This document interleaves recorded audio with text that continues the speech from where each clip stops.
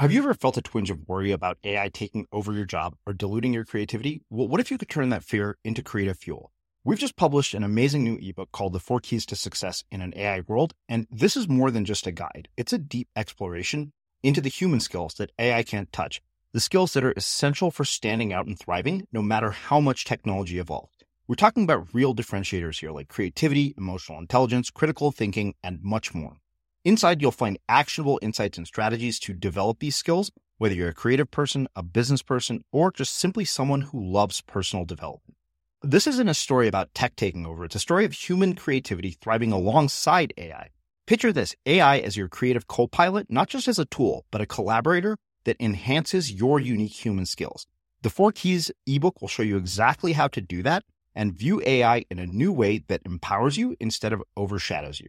Transform your creative potential today. Head over to unmistakablecreative.com/4keys. Use the number 4, KEYS. That's unmistakablecreative.com/4keys and download your free copy. I'm Srini Rao, and this is the Unmistakable Creative Podcast, where I speak with creative entrepreneurs, artists, and other insanely interesting people to hear their stories, learn about their molding moments, tipping points, and spectacular takeoffs.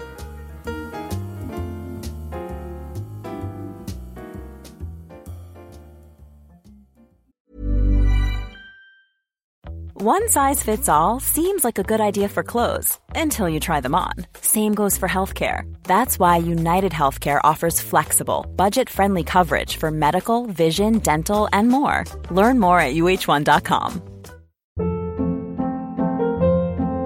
Hold up. What was that? Boring. No flavor. That was as bad as those leftovers you ate all week. Keke Palmer here, and it's time to say hello to something fresh and guilt-free. Hello Fresh. Jazz up dinner with pecan-crusted chicken or garlic butter shrimp scampi. Now that's music to my mouth. Hello Fresh. Let's get this dinner party started. Discover all the delicious possibilities at hellofresh.com. Many of us have those stubborn pounds that seem impossible to lose, no matter how good we eat or how hard we work out. My solution is PlushCare.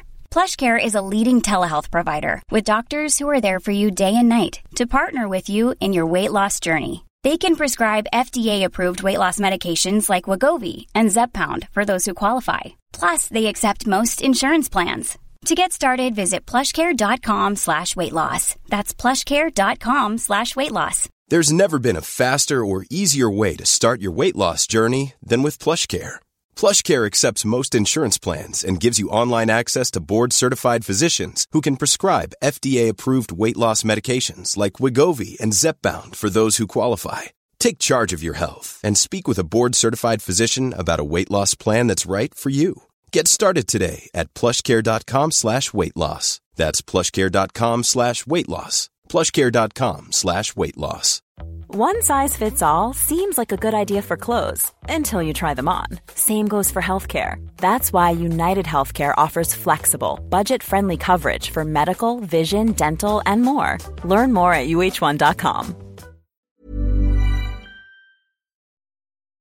As creators, we're always on the move. Whether it's a live podcast event, a pop-up shop, or a workshop, we're constantly interacting with community, and that's where Tap to Pay on iPhone and Stripe comes in.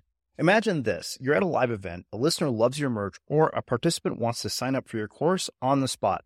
With Tap to Pay on iPhone and Stripe, you can accept their payments right there and then, right from your iPhone, so there's no extra hardware or no delays.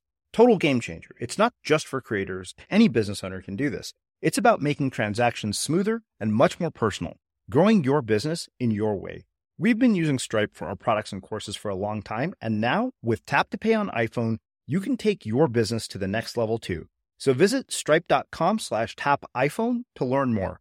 Remember, folks, with Tap to Pay on iPhone and Stripe, your business is always at your fingertips. Sam, welcome to the Unmistakable Creative. Thanks for taking the time to join us. Thanks for having me. I'm super excited. Yeah, my pleasure. So, as I had mentioned to you before we hit record here, I came across your story by way of one of our listeners in an op-ed piece, which was all about money becoming this addiction. And so I'd love for you to tell us a bit about your story, your journey, and how that has led you to where you're at today. And so where do you want me to start? I guess the very beginning of it, to be honest. Like the beginning of how I got to Wall Street, in a sense? Yeah. I guess that's a good place to start. Okay, so I grew up in Los Angeles, and I didn't come from money. We sort of lived in like a, middle-class neighborhood. We were always kind of struggling to make ends meet. My mom was a nurse practitioner, and my dad was a kind of guy who had like 1,000 ideas about how to make it big. He was like trying to write a script, and he would start these businesses. But from the core of my childhood, I just remember his sort of dreams about what it was going to be like when we had a bunch of money. And I even remember that, like, even insofar as like when I was 12, I went with him to a coffee shop, and somebody asked, like a neighbor came up and asked me, what do you want to be when you grow up? And I just said, rich, and my dad like smiled at that, like that's what he wanted more than anything. And he was sort of like a Willy Loman type guy, like tortured by his inability to make it big. And so anyway, so I got into Columbia. I was a wrestler, got into Columbia sort of because I had gotten on the wrestling roster, and then, kind of got into all this trouble at college. Like I had this idea of what college was going to be like in terms of, I wanted to kind of reinvent myself as this super cool guy who was really, popular and a ladies' man, and none of that came to pass. Mm-hmm. What did come to pass was like total loneliness and depression, which ended up in like drugs and, like a 2.0 GPA, and getting kicked off the wrestling team, and getting kicked out of school for a burglary. And so anyways, so then I went out to San Francisco and got this internet job. It was during 1999 and 2000, and the sort of .com boom was taking off, and I got this great job, and I ended up actually messing up that job too. But the reason I tell you about that job was because when I applied to Wall Street, and all these kind of companies come and recruit on Columbia's campus, I like kind of put on my resume this thing that was like, look, my grades might not be good, but I have all this business experience, including this awesome internet company that I was a big deal in, leaving out the fact that I had been fired for getting in a fight in the middle of the office. And so that's kind of what led me onto Wall Street. Wow. So, I want to go back to the beginning of this. There's a lot of stuff here that, really kind of want to take apart and tear apart. It's interesting that you mentioned having this sort of set idea of what you wanted your life to look like when you got to college, and I can completely relate. And, the thing is that it seems like it sent you into sort of a downward spiral almost, and I'm really curious. I want to do a bit more digging here. I think that we all have these things that we feel inadequate about. Whether it be money, whether it be, sort of status, whether it be how we're perceived by the world around us, because I can relate to a lot of what you're saying. And I'm wondering, one, how you kind of overcame all of that. And then sort of two, how do you keep it from becoming this self-destructive path? Because I see this over and over again. I mean, I've seen, it's interesting. It seems like you have to destroy yourself in order to build yourself. Yeah, I mean, that's definitely true for me. And like, let me just say, like, from almost as early as I can imagine, I was never sort of myself. I was always trying to pretend to be the kind of guy that I thought was sort of super awesome. So, in high school, that meant like trying to like lean on rails in the way that the cool kids did, and kind of hold my cigarette in the way that they did. And I was always just like, I never really had a sense of me. I had a sense of like an image of who I wanted to be, and I was trying to kind of live up to that. And so that sort of led to all these different reinventions. In high school, I sort of became a tough guy, and then in college, I was trying to be really popular. And, as you sort of point out, like, it never worked. First of all, I was never authentic, right? So I think people always... Well, my guess is, I've never been one of the kind of people that, people just love. Like, I think people can like read that on me. Mm-hmm. And I think that in a sense, like Wall Street was sort of like really about that, at least in my dreams of what Wall Street would be. It was like, in high school, what's super cool is being a quarterback of the football team. But in adulthood, what's super cool is being a really rich guy with a big job, mm-hmm. And so that's sort of why I headed to Wall Street. But then, and whether this is like, whether this is a chicken or egg problem, but like, I think because I had this like total dissonance and like sort of lack of authenticity, I was forever getting drunk because, getting drunk was the only time in my life that I could sort of feel like I was me. All my inhibitions were gone. I was no longer acting. I was just out there sort of being myself. And of course that worked for a while until it came kind of crashing down. And for me, and this goes to what you were saying about hitting like sort of you have to destroy yourself is, 3 weeks after I started my first Wall Street internship, I was dating this girl that was like so far and above beyond sort of what I thought I could get in a woman, which is how I thought about it. And she broke up with me. And it was that sort of devastation of that sort of first love breakup was what sort of led me to sort of start kind of, I don't know how to put it, like choosing a different path. Mm-hmm.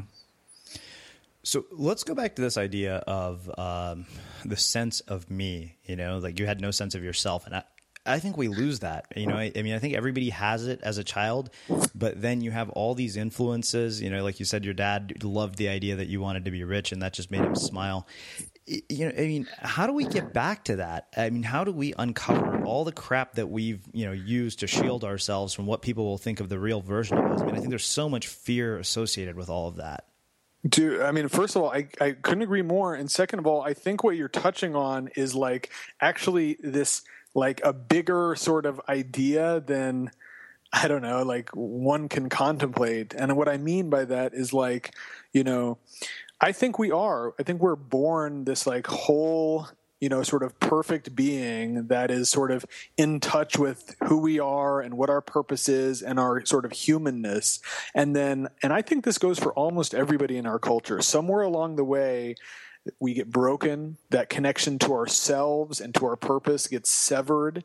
And I think it's usually by sort of what you're talking about, people injecting their fear into you, like my dad was terrified about the future and my dad sort of saw the world as this like dark, scary place. And so pretty soon he started teaching me that the world is a dark, scary place. And, I sort of came into the world, I believe, sort of knowing that I was valuable and then through 1,000 different ways was treated in such a way as to be like, oh, maybe I'm not inherently valuable. Maybe I actually have to achieve something in order to be valuable. Mm-hmm. And that is like, I believe that's the sort of bedrock belief of our culture.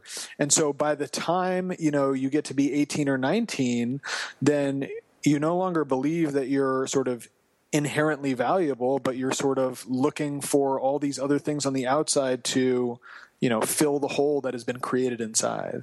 Yeah, that's a really, really interesting point. My business partner, Greg Hartle, and I were having a discussion the other day, and he said, because we've had a steady stream of some pretty interesting successes, with a book hitting the Wall Street Journal bestseller list, a conference that sold out, but, suddenly my confidence got a bit shaken. And he said, listen, you can't have confidence based on something external that is happening in your life. He said, that's actually fake confidence. It's not real. Yeah. I think that the question for me becomes when you say that is how do we fill that hole? If we've constantly looked for external accolades and it's funny because I know this on a level, I've even written about it in my book, that these external accolades, they are often the byproduct of an internal sort of shift mentally. And I'm really curious, how we start to make that shift or how you did.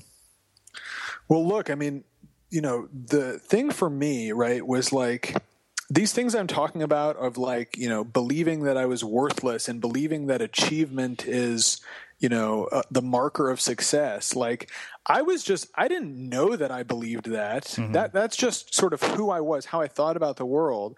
And what happened when I first started on Wall Street is I got dumped by this girl. And because I was so sort of devastated that I couldn't eat, I couldn't sleep. And like, I was in the middle of this internship and I couldn't go into work because I was so, bursting into tears all the time. And so I called this woman who my girlfriend and I had seen together as a couples counselor years before. Mm-hmm. And she was this like I mean, if you can imagine like the least likely person that I would ever sort of talk to, I was this kind of like Ivy League Wall Street guy intent on success. And this woman was a Native American spiritual counselor who lived in Santa Monica and didn't have any psychiatry or psychology degrees. She was just like, she said she had some degrees, but I had never heard of them. And she was just like, I'm a spiritual teacher. And I was like, what is that? What are you talking about? But because I was so broken and I didn't have the phone number of any other counselor, I called her. And what we started doing is like, she started like, she helped me process the breakup and get over that. But then she started getting into what I was talking about earlier, which is like, what are the core beliefs that you have about your life? And I it's not like she said it in that language, and this took me years and years to figure out. Mm-hmm. But I came to see that these were these beliefs that like I did believe that success equaled achievement, and I did believe that I was worthless unless I made a lot of money and was sort of famous. And sort of with her sort of influence, I started to really question those beliefs. And so you ask like what you have to do, and I don't think there's an easy answer to it. I think it's honestly like, Neo in the Matrix, taking the blue pill. And I think that you have to first see the rules that you're living by and then transcend them. And how you transcend them, at least how I transcended them, was like, marginal improvements on a daily basis of like changing the kind of synaptical structures of how I thought about things in the world. Mm-hmm. And so literally what I mean, like the best example I have of that is me like literally sitting, lying in bed at night with my eyes closed saying, I am enough. I have, and it sounds so ridiculous. And yet, you know what my truthful, like what it usually says in my head is it says, you're not enough. You better get to work. You haven't achieved it. You have to go harder. You have to make more money and blah, blah, blah. And so like, and that still comes back, it's like so much less than it was. Mm-hmm. But what it used to feel like was that I was living my life from a complete deficit. And that if I reached Bill Gates level, Barack Obama level, it wasn't like that would be all surplus. Like to me, that would almost be like, okay, you finally made it back to even. Mm-hmm. Do you know what I mean? Yeah. And so for me, it was about shifting that to be like, okay, if we start from a completely opposite belief, and the opposite belief is I am enough, I don't have to do anything to be valuable. And in fact, no matter what I do, I will never be as valuable as I am right at this moment. And then the world, when I can shift into that mindset, which is not all that easy, mm-hmm. but when I can, then all of a sudden life looks like an adventure. It looks fun. All these things that I'm working on are joyous projects and gifts to the world, as opposed to, what I've been trained to believe they are is like deadlines for me to just break even. Mm-hmm. Wow, that's such an interesting way to look at all of this. I mean, it's funny because I can kind of relate to, I feel like I'm going through what you're talking about to some degree because we suddenly reached a lot of the goals that I had set for many years. And, our former guest, Sean Acor, he said, what happens when that goes on is that your brain changes the goalpost for what success looks like each time you achieve something. Every time. I know. It's like, it's honestly, it's like, no matter how much I have worked on this and I mean, like I've been seeing this counselor still for 12 years now, every mm-hmm. week, once or twice a week, talking about this stuff, working on it in myself. And still, for the last 4 years, I was focused on getting a book published. And I really believed that as soon as I got that book deal, everything would be okay. And literally 2 days after that deal was signed, I was completely on to like my next speech that I have to give. And that's got to be enough. And like, I barely even remember that the book was a big deal for me to get done. Mm-hmm. Funny you say that. I kind of was the exact same thing about our event, which had been the greatest creative project of my life, and I realized I was like, wow, I didn't take enough time to just savor how awesome it was. Yeah, totally. Well, let me ask you, man. It sounds like you left Wall Street quite some time ago, and I remember, what got me was the op-ed piece. I mean, it sounds like it before the realization and before leaving Wall Street was still quite a journey. I mean, it seems like you didn't leave, and you got to this point because I remember reading that article, thinking, wow, like this guy made a lot of money, and I figured, your life would be perfect and all set right after that. Yeah, well, first of all, I made less money than people think, which I sort of like chuckle about. Like, all the Wall Street guys would call my friends and be like, "Man, this guy made it so easy for you to say with this amount of money, blah blah blah." And my friends would turn to them and be like, "Well, actually, you have way more money than Sam does." Mm-hmm. You know, and so I guess not to be, I mean, this is always a dicey subject because I have way more money than most people, but at the same time, based on what people thought about that article, I have way less money. Sure. But the whole thing, I guess the point I'm trying to make is like, you know, people think about money, right, as if it's some like objective thing. Right? With that, it's something that you use in order to purchase resources for yourself. But in my belief, I would say that 97% of money is actually all the kind of projections and fears and hopes that we put on our lives, sort of put onto this, you know, little piece of paper effectively that has nothing to do with whether we can eat or not. Mm-hmm. So I guess that's a long way of saying that, like, man, my journey with money, like whether I have, you know, whatever amount of money I have in the bank, my journey with all this stuff and achievement and whatever is this like lifelong thing that I get better and better at, and I still struggle every single day with. You know, it's well. I love that you brought up that it is a journey. I mean, I think that's kind of the common story I find with anybody here. It's not that you reach some point of achievement and you get to sit back and do nothing. Kind of as we've both realized, your goalpost changes when you achieve something, which is unfortunate in a lot of ways. But you know, one of the things that I want to talk about in quite a bit of detail is sort of the psychology of addiction to all of this, because that was what really intrigued me about the article, was that this actual sort of pursuit of the path just became an addiction for you. And I'm really curious, you know, I'd like to do a deeper dive into the journey and even some of the really dark parts of where it's taken you. Well, look, man, like, you know, we can talk about, I'm an open book. We can really talk about whatever you want. Like, as far as, I guess what my point is, though, is that we have been talking about addiction. Mm-hmm. And what I mean by that is, like, this feeling, like, if you think about what it feels like to be an addict, right, then they are not right until they get their hit. But then as soon as they get that hit, it's not as much as they wanted and they want more. And so they feel like they're not going to be right until they get the next hit. Mm-hmm. And so that's how I felt about my bonuses on Wall Street. But that's also how I felt about getting my book published. And it sounds like that's how you felt about getting your book or your conference done as well. Mm-hmm. You know, and so that's the whole thing, which is like, it's hard to fathom the amount of like I think the reason people connected with this idea of an addiction is because it all of a sudden, I don't know, changed the paradigm from like looking at people who are successful as like, you know, world, you know, life winners who are going out and claiming what is their sort of like talent and birthright, you know, due to them, and more like what it actually feels like, which is like it's people trying to make up for this deficit that is like deep inside them, which is sort of what I think addiction is.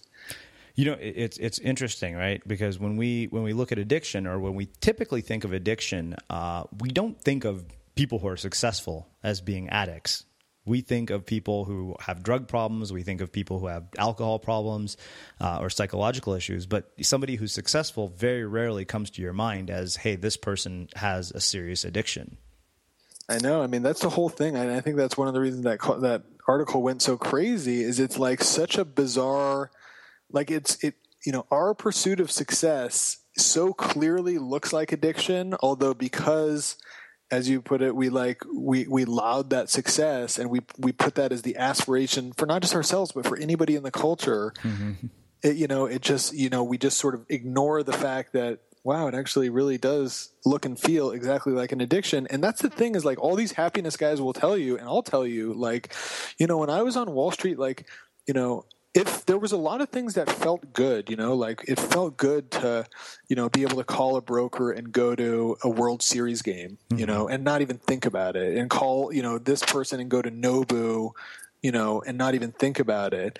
But at the same time, like the flash of positive feeling I got from that was so minuscule compared to this sort of like overwhelming tidal wave inside me of like, need and desperation that is sort of, that I think is the same thing that you and I are talking about, which is like this need for success and this need to be important, which is like, how would the world look different if we all just sort of understood that we were all inherently valuable and important and didn't need to do anything?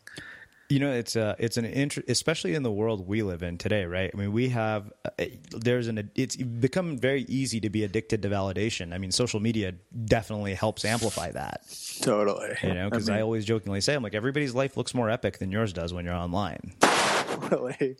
And as an aside on that, like I struggle, like, because it's like, what do you post? Like I sort of post when something good happens to me, but I don't have the relationship with social media that's like, I'll never put on Facebook, oh man, I had a really depressing day today. And I'm really not trying to curate this thing. I just feel like it's like solipsistic to post that. Yeah. But then it just feeds into this beast that you're talking about, which is like, my wife literally gets depressed every time she goes to Facebook, and she'll come to me and be like, we should do something else and we need to do more of this. And I'll be like, God, have you been looking at Facebook again?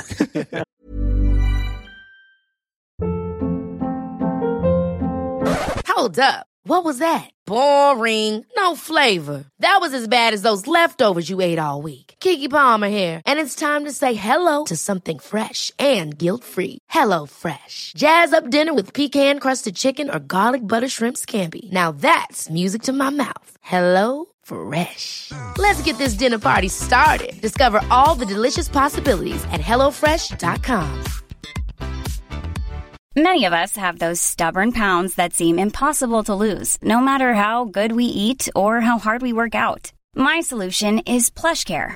PlushCare is a leading telehealth provider with doctors who are there for you day and night to partner with you in your weight loss journey. They can prescribe FDA-approved weight loss medications like Wegovy and Zepbound for those who qualify.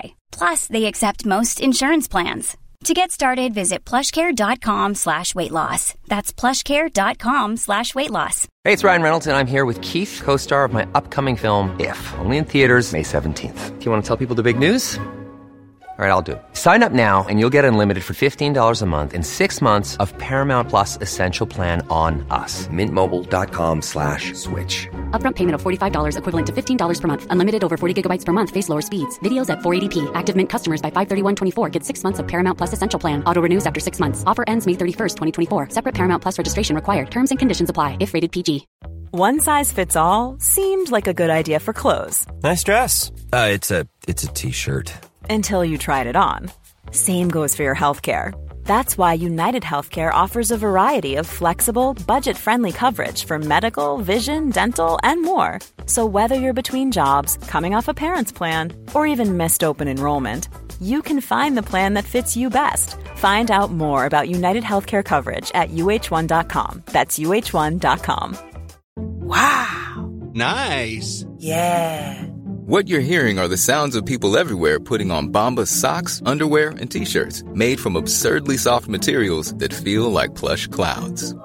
Yeah, that plush. And the best part? For every item you purchase, Bombas donates another to someone facing homelessness. Bombas. Big comfort for everyone. Go to bombas.com/ACAST and use code ACAST for 20% off your first purchase. That's bombas.com/ACAST. Code ACAST. As creators, we're always on the move. Whether it's a live podcast event, a pop-up shop, or a workshop, we're constantly interacting with community, and that's where Tap to Pay on iPhone and Stripe comes in. Imagine this. You're at a live event, a listener loves your merch, or a participant wants to sign up for your course on the spot.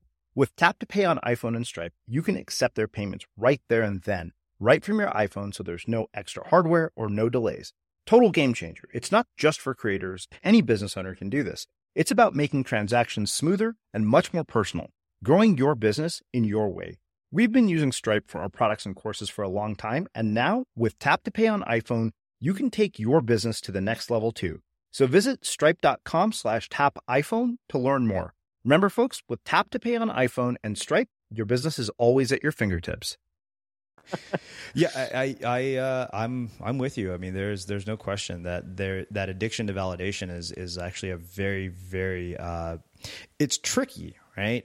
So let's actually break down kind of. So I mean, obviously there came to be a breaking point for you And I'm not sure if it was the girlfriend, but I mean, because it sounded like there were several years. Look, before the girlfriend was the beginning, right? That was the big, like, I had been raised with this consciousness that said all these things that we're talking about, that success equals money and power and prestige, and the more of that you get, the better you are, and the more of that you get, the more valuable your life is. Mm-hmm. And so it wasn't until this girlfriend dumped me and like caused me enough pain that I was like willing to accept new information that came in the form of this spiritual counselor. And so all of a sudden I'm like living, for the next, I was on Wall Street for 8 years, and, it was almost like I had two paths, right? One was my Wall Street path, which was like what I had set out to do from the beginning. And I was just trying to climb the corporate ladder, and I was going out to dinner every night with clients. And I was obsessed with, people respecting me in the industry and how much money I was going to get paid and whether or not this was the right bonus offer and blah, blah, blah. But then I'd come home at night and I would do this spiritual work. Like I'd literally like meditate and write in my journal. And most importantly, like just talk to this woman whose beliefs came from, a Native American belief system that is really the exact opposite of ours. It really is this belief system that says everybody's valuable, and everybody has something unique and important to contribute. And their job in life is to find out what that is. But the thing that you know for sure is that everybody's contribution is equally important. Mm-hmm. And it was so sort of crazy to me. And so, at first I would sort of like dismiss her, but still talk to her, and I would be focused on Wall Street. And then say 3 or 4 years into Wall Street, I'd be like, well, Wall Street is really important to me, but also what she's saying is sort of making sense. And then I got to the point where I was like 7 years into Wall Street, where what she was saying and that way of looking at the world that said everybody's valuable, that you don't need to achieve more to be successful, that started to really make sense to me. And that was right around the time that the market crashed. So you were just graduating business school, mm-hmm. and we were sort of watching all these things melt down. And it was this really like, crazy time in Wall Street for me, because it was like all of a sudden everybody's masks were pulled off. It was like, first of all, people that you thought were sort of masters of the universe and so great at their jobs, all of a sudden were like, hey, we couldn't have seen this coming. It was impossible to see this coming. And you're like, okay, well, that's weird, because you're my hero and you're sort of saying that you couldn't have seen this coming, but isn't that sort of our job to see it coming? Mm-hmm. But then the second thing was like, people got really scared. And so, for example, I had one boss that went out and bought a gun, and he bought a gun because guys on Wall Street were fearful that like the masses were going to revolt. Do you know what I mean? Mm-hmm. And so like it was just this time where I was like watching everything happen on Wall Street, and how defensive and crazed Wall Street got about sort of losing their position and their power and their wealth. And then I went into this meeting that I wrote about in that New York Times article, where my billionaire boss said, when talking about hedge fund regulations being proposed by Congress, he said, I don't have the brain capacity to think about what's good for the system as a whole. I can only think about what's good for us and our company.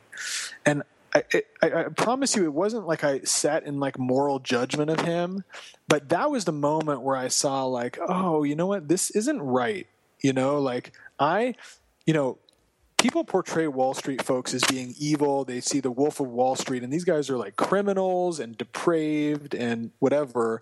But Wall Street's not like that, right? Like Wall Street is people, just like you and me, who happen to get a job at Goldman Sachs and now trade mortgage bonds for a living, and they don't understand how that, they're not making, these like criminal decisions that people think that they should be put in jail. They're actually just doing their job, right? Mm-hmm. And so that's what I was doing. And then all of a sudden my billionaire boss said that, and I was like, oh, I see it now.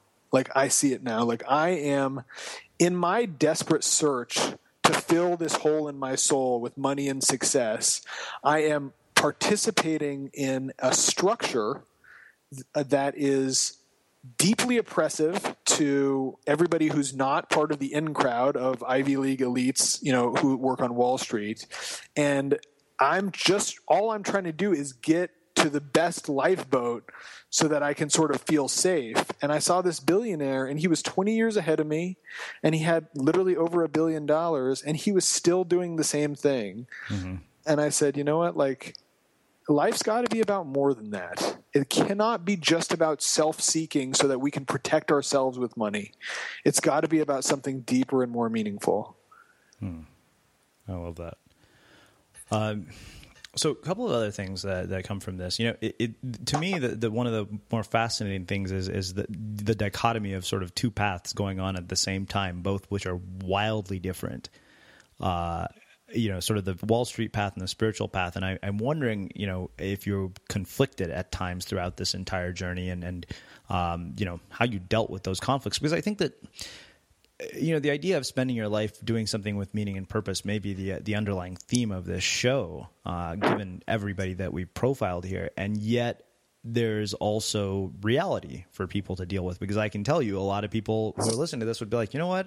I'm like, I'd take the Wall Street job and the $1 million and, take it all the way to the bank and all of the things you talked about, like you said, that make you feel good. I think also make you feel secure. I'm just curious, one, how you handle the dichotomy, and then what do you think it is that separates the people who finally can sort of see the light and say, you know what, I'm going to go down the path that is the one that's deep and meaningful and fulfilling, from the ones who don't and just keep grinding it out?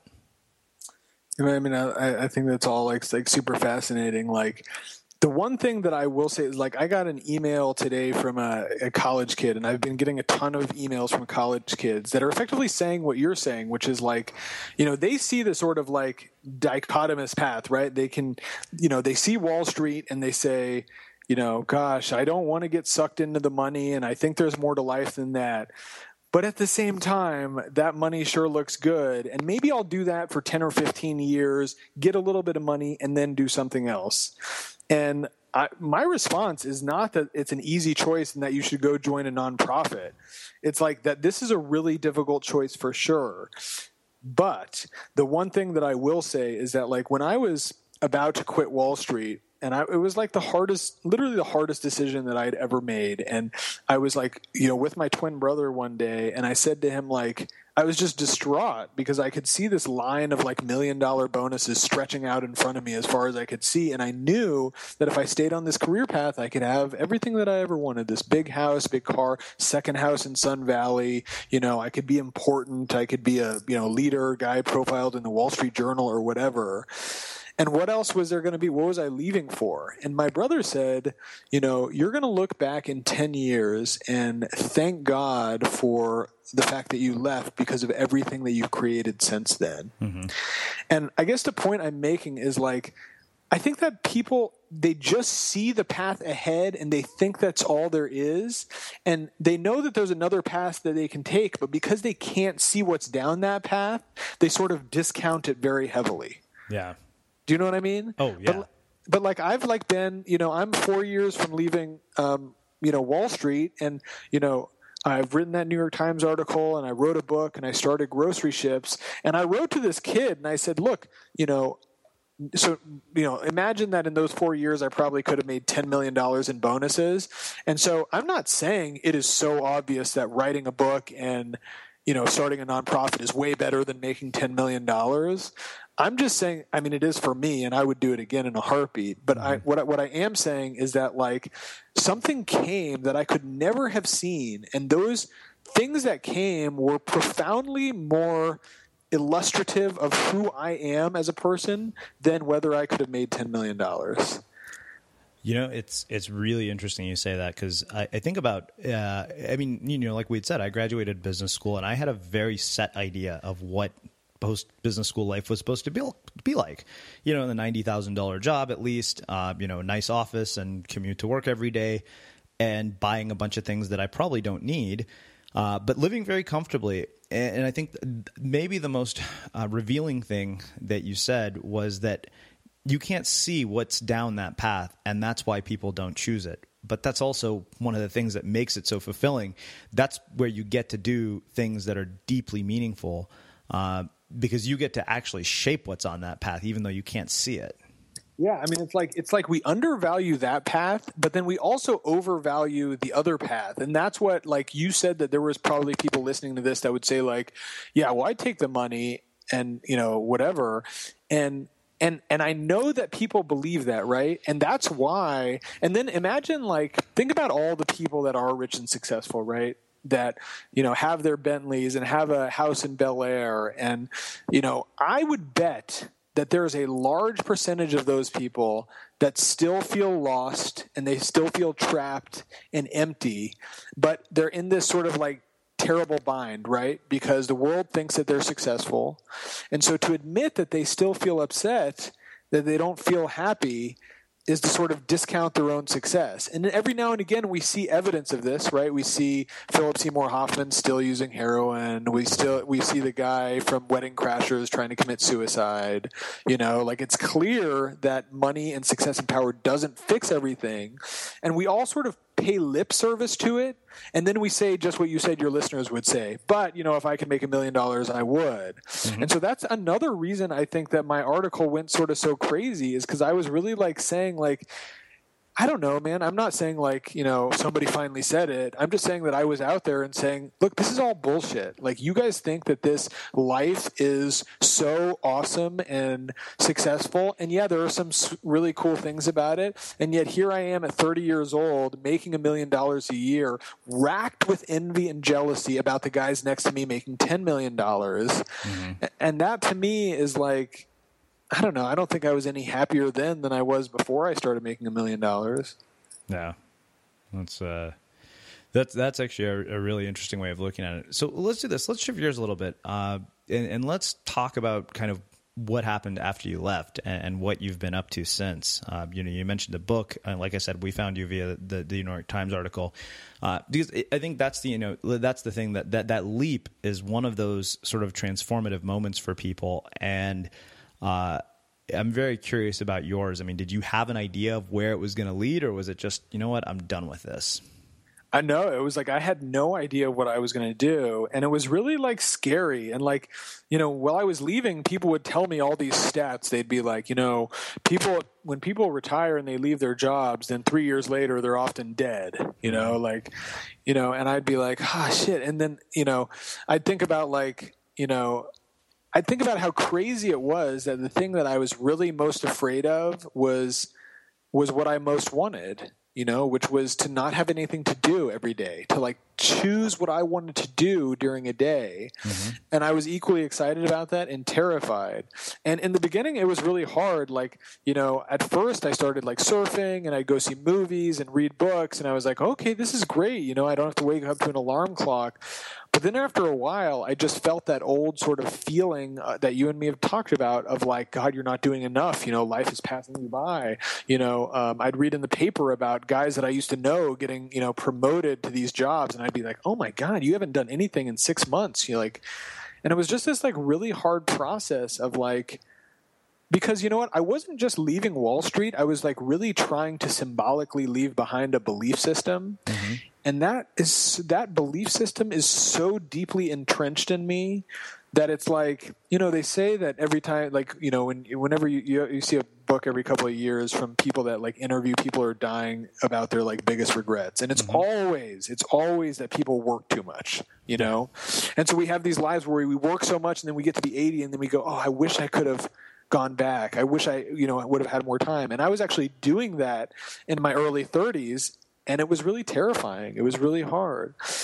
And then what happened over time, and I'm sure you sort of had this experience in your journey, is like, you make one decision and, I started going and, to sort of fill my time and try to find some meaning, I started going and talking in jails and talking about, getting sober and trying to live a different kind of life than the one that I used to live. And that led me to sort of see the world in a different way and kind of understand that, like, that I had been from the top on Wall Street, which was like in a meeting with billionaires, and now I was at the bottom with prisoners in a jail. And I just started to like see my perspective just began to widen, and I started to see, things that I couldn't see when I was on Wall Street. And that led me to start writing a book, and that led me to also start this nonprofit. Wow.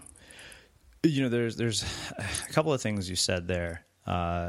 What's really interesting is that you can go down the second path and you can become a victim of the same belief system, is what I've realized as I heard you say that and talk about it, because it can become a similar sort of trap, where you're watching people publish books, you're watching people accomplish all these things. Totally. But the other thing you said was that this was about leaving behind a deeply entrenched belief system. And I think that's such a fundamental key to making changes in our lives. And I'm curious, if we're to really look at that and say, I want to leave behind a deeply entrenched belief system, how we do it. Therapy. No, but I really believe that's true. Like, I mean, look, and this may be even a little controversial, or maybe not, I don't know. But like, in the end of the day, like, my parents were not the worst people in the world by any means. And they were like good in so many ways.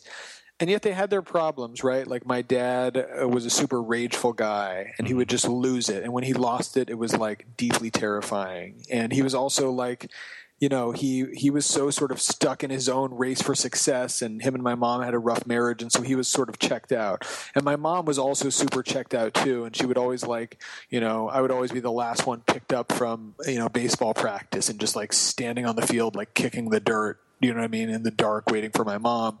And I don't mean like at all to play like a pity card. I'm just saying that there was like a lot of ways that like I sort of like learned like that I was worthless as a kid. Mm-hmm. And so in order to change, and what do you do if you're worthless, right? If you feel worthless, then, or at least what I did, is I tried to find these other things that would prove that I was worthwhile. And by the way, I still do that. And I think that you made like a really good point, which is like, I think it's a huge improvement that I left Wall Street and started writing a book.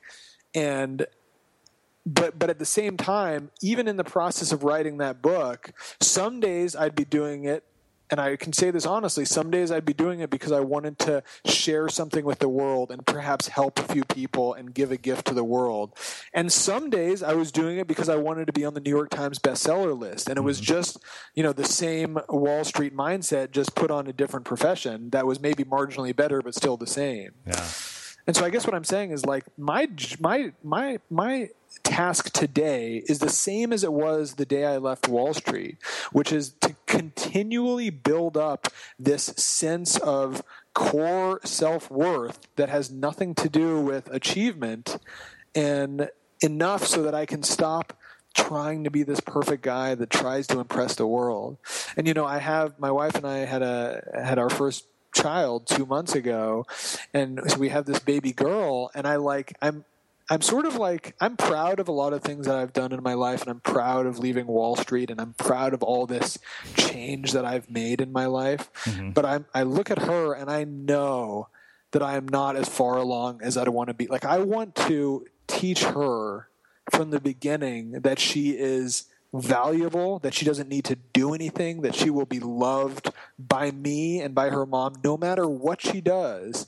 And yet I know that the way you end up teaching your kids is by what you do. Mm-hmm. And I still wake up some days and I feel like I'm not enough. And I think, well, maybe when this grocery ships nonprofit is a $1 million a year nonprofit, then I'll be enough. Or maybe when this book hits the bestseller list and I become a worldwide speaker, then I'll be enough. And I know, like, I'm going to work on that every day of my life and try to communicate to her that she's valuable, but I still don't, maybe there's probably no, goal there, like there's no end point to this journey. Mm-hmm. But I know that I'm still going to be, I know that she's going to see me and be like, Dad sometimes doesn't believe that he's enough. Yeah. It's funny you say that. Yeah, I mean, there are days when I wake up and I do this work because I feel it's world changing and somebody listening is going to be incredibly moved by it. And, I get to put a ripple out into the world that might change somebody's life in some meaningful way.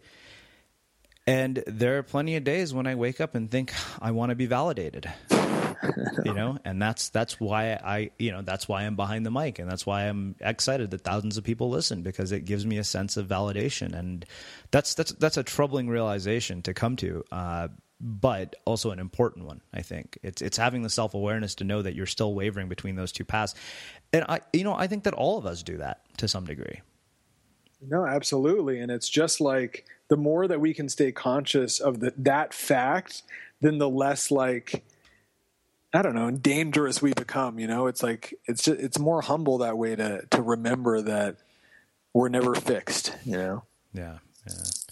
So talk to me briefly about what Grocery Ships is, so our listeners can learn a little bit more about what you've been up to and kind of where you're taking this journey next.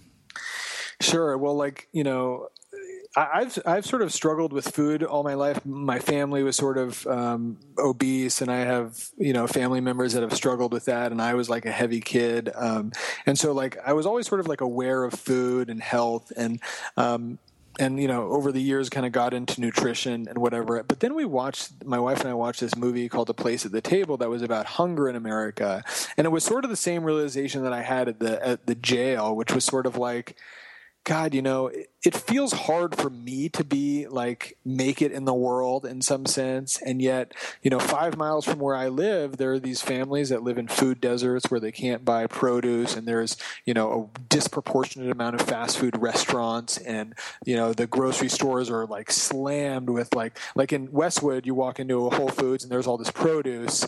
And in South Central LA, you walk into a Food for Less and there's not a lot of produce, but there's a lot of pies, And so I just started to kind of get a sense of for lack of a better word, how tough it is for some people, And so over the past couple of years, my wife and I created this program called Grocery Ships, which is it's a play on words. It's like scholarships for groceries. And so we find families in South LA that want to get healthy amidst a toxic food culture. And we provide them 10 families at a time, go through a 6-month program that consists mainly of weekly meetings, where the first of the 2-hour meeting, the first hour is focused on kind of nutrition education and not like the sort of blame the victim usual nutrition information that's sort of like, you guys need to be eating smaller portions, but more like the stuff, frankly, that came out in Food Inc. and Forks Over Knives and stuff about how messed up the food system is and how if you sort of eat quote unquote normal, that just leads to all these sort of diseases and overweight and pain and whatever. And so we teach them that. But then the second half hour is really like a support group where it's honestly, it's this beautiful space where, families are sharing about their struggles with health and family in the midst of, a really difficult environment.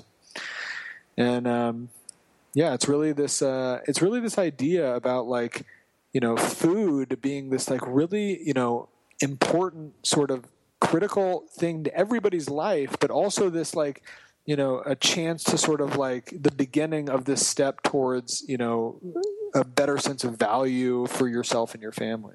I love it. Well, Sam, this has been just really, really fascinating, as I expected it would be. So I want to wrap with one final question. Our show is called The Unmistakable Creative, and this is kind of how we close everything with everybody. What is it, that you think, based on your experience and your life and everything that you've gone through, that makes somebody or something unmistakable? That makes something, I think the simple answer is authenticity, and it also goes with creativity in a sense, which is why I like that you guys paired that word.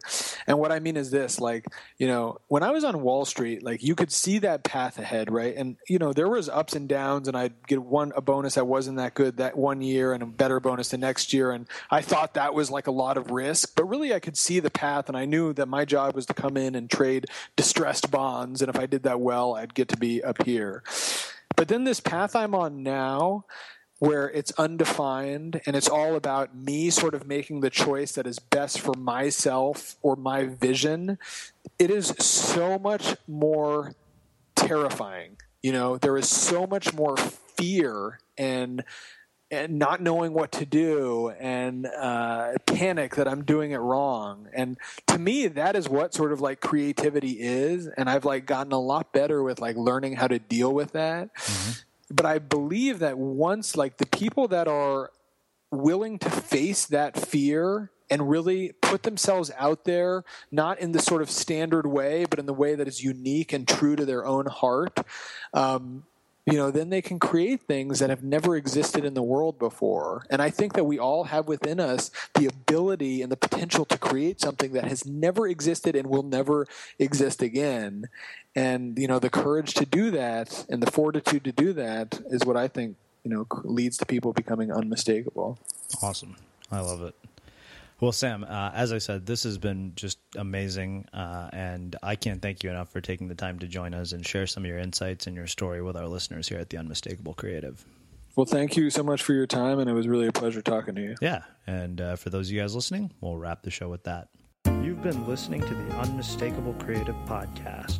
Visit our website at unmistakablecreative.com and get access to over 400 interviews in our archives.